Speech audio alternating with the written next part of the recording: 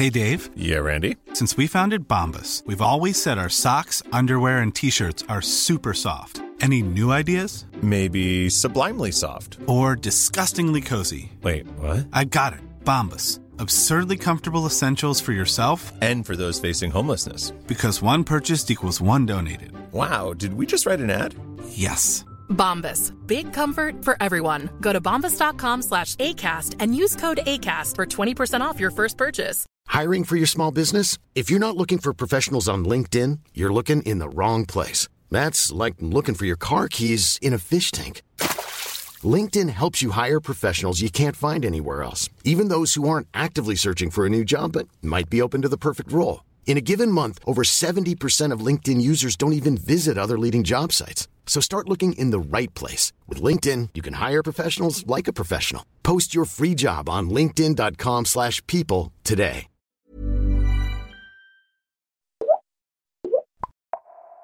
Mattias Jakobsson, professor vid Evolutionsbiologiskt centrum här, Uppsala universitet. Forskar kring människans evolution baserat på tusentals års gammal DNA egentligen. Man tittar på benrester om man får säga så.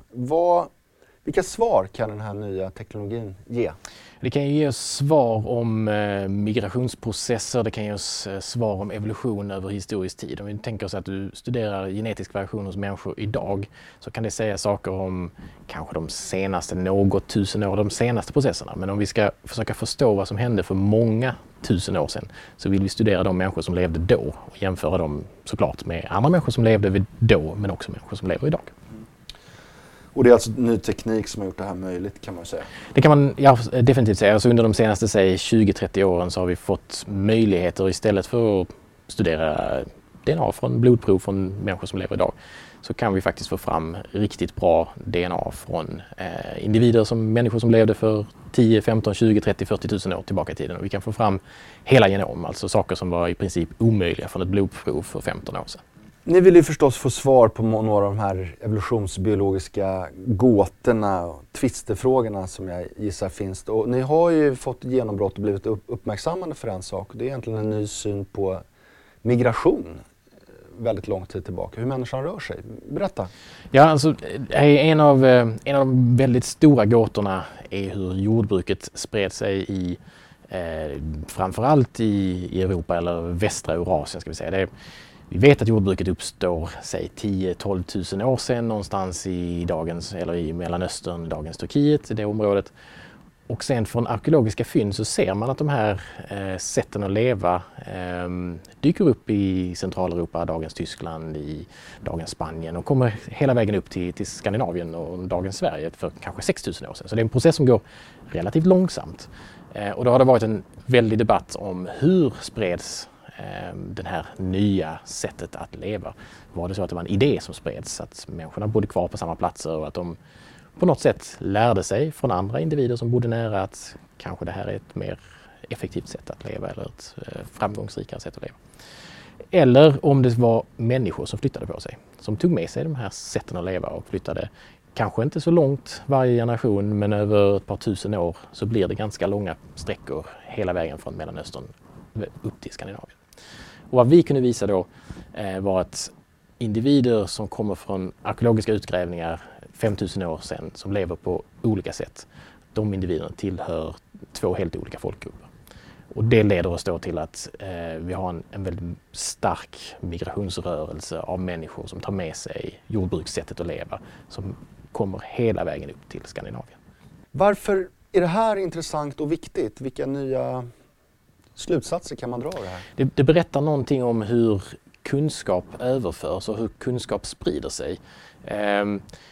Om man går tillbaka till sina skolböcker eller man går tillbaka till tidigare teorier så har det ofta funnits en tanke om att, vi kan ta Sverige som exempel, att människor flyttar hit efter att isarna drar sig tillbaka och sen börjar med att jaga och samla och uppfinner stenverktyg och sen så uppfinner de jordbruket eller går över till jordbruket, sen uppfinner de bronsverktyg och sen uppfinner de järnverktyg och så vidare. Att det är en väldigt lokal process.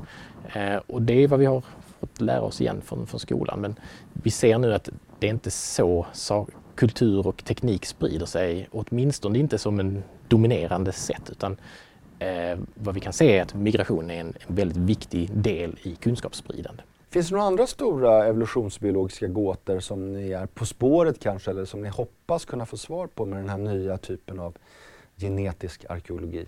Det finns jättemånga spännande stora frågor om människans historia och förhistoria som vi kan adressera. Vi kan till exempel försöka undersöka hur människor kom, varifrån de kom och hur de kom till Skandinavien direkt efter att isarna drar sig tillbaka. Här finns stora frågor om hur människor migrerade ut från Afrika. Vi vet på ett ungefär när, men det är fortfarande ge och ta 10-20 000 år. Vi vet inte hur många gånger människor har migrerat ut från Afrika till exempel. Och sen så är här ju väldigt stora och spännande frågor om vad som händer i den tidigaste perioden när moderna människor utvecklas. Och nu är vi tillbaka 2, kanske 3, kanske 400 000 år tillbaka i tiden och vi är i Afrika då där moderna människan utvecklas. Jag vet också att ni tittar specifikt på Sverige i ett projekt, svenska gener om man får säga så. Finns det något sånt? Berätta. Ja, för det första så kan man säga att det finns ingenting som är svenska gener, utan det vi kan studera är människor som lever i det området, alltså Skandinavien eller det som vi idag kallar Sverige. Och de genetiska varianter som finns här hos de människorna som lever här, det är allelfrekvensskillnader. Så att i princip så är det varianter som finns över hela världen, men de kanske är lite vanligare eller lite ovanligare här. Och det är de här skillnaderna som vi sen kan använda för att försöka förstå hur människor är besläktade och hur de har rört sig över stora områden. Vad kan vi lära oss av den här forskningen som man kan applicera på dagens människa? Ja, vi kan lära oss hur snabbt evolutionära processer kan gå hos människa till exempel. Vi kan ta ett av de mest klassiska exemplen, laktostolerans till exempel. Detta är människor kan tåla mjölksocker upp till och med i storleksordningen 6, 7, 8, 9, 10 år. Men det finns också människor som tål mjölk även som vuxna. Och den här varianten vet vi var den sitter och vilken gen den sitter i. Och detta är en variant som ökar i frekvens i olika delar av världen baserat på att man börjar dricka mjölk, oprocessad mjölk i väldigt hög grad. Så det är liksom nästan en kultur som sätter en miljö som sen leder till att en viss variant ökar i frekvens. Och den kan vi se i nordvästra Europa, vi kan se den i Östafrika hos Masai-folken. Och de processerna kan gå på storleksordningen 1000-2000 år. Det är fortfarande ganska många generationer, men där kan man se då i genomet, i våra arvsanlag, hur en viss variant har ökat i frekvens. Så finns det ju rena egenskaper, jag tänker om människan är snäll eller elak, om man är egoistisk eller solidarisk. Vad kan man se här ur ett evolutionärt perspektiv? Finns det sådana förändringar? Många av de egenskaperna som du beskrev här är typiskt komplexa. Att det finns väldigt många gener som är inblandade och vi har säkert väldigt många varianter som spelar roll för de olika formerna av egenskaper. Och kanske en ännu tidigare fråga är de här nedärvda egenskaper? För det finns en massa egenskaper som vi har som inte har att göra med arv utan som är miljöfaktorer men också miljöfaktorer i kombination med arv. Men låt oss säga bara för argumentet att de här är processer eller egenskaper som är nedärvda. Då hamnar vi på mycket längre tidsskalor, då hamnar vi på många tusentals år. Och framförallt att det är många varianter som är inblandade. Och det är en mycket svårare process att försöka lura ut hur de här varianterna tillsammans driver åt något specifikt håll. Vad är det mest fascinerande tycker du med er forskning och den här teknologiska möjligheten att kunna lära sig av människan flera tusen år tillbaka?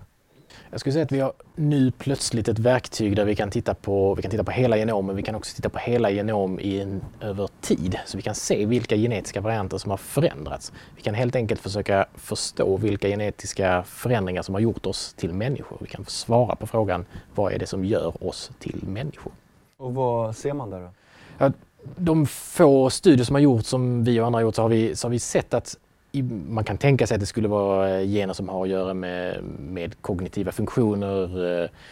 Men de generna verkar också dyka upp, men Framförallt så ser vi några gener som har att göra med morfologi. Vi har till exempel en gen som påverkar hur fontanellen stängs. Och det är ju, dels är det förvånande att det är en gener som har att göra med morfologi som har förändrats väldigt mycket under den här tidiga perioden. Vi är tillbaka 200-300 000 år tillbaka i tiden. Men man kan också tänka sig att den har att göra med att vi ska kunna födas med ganska stora hjärnor och vi behöver ha en flexibel skalle för att kunna komma ut genom bäckenbenet.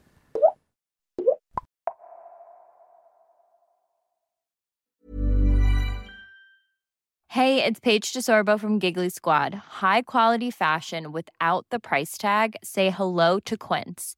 I'm snagging high-end essentials like cozy cashmere sweaters, sleek leather jackets, fine jewelry, and so much more. With Quince being 50 to 80% less than similar brands.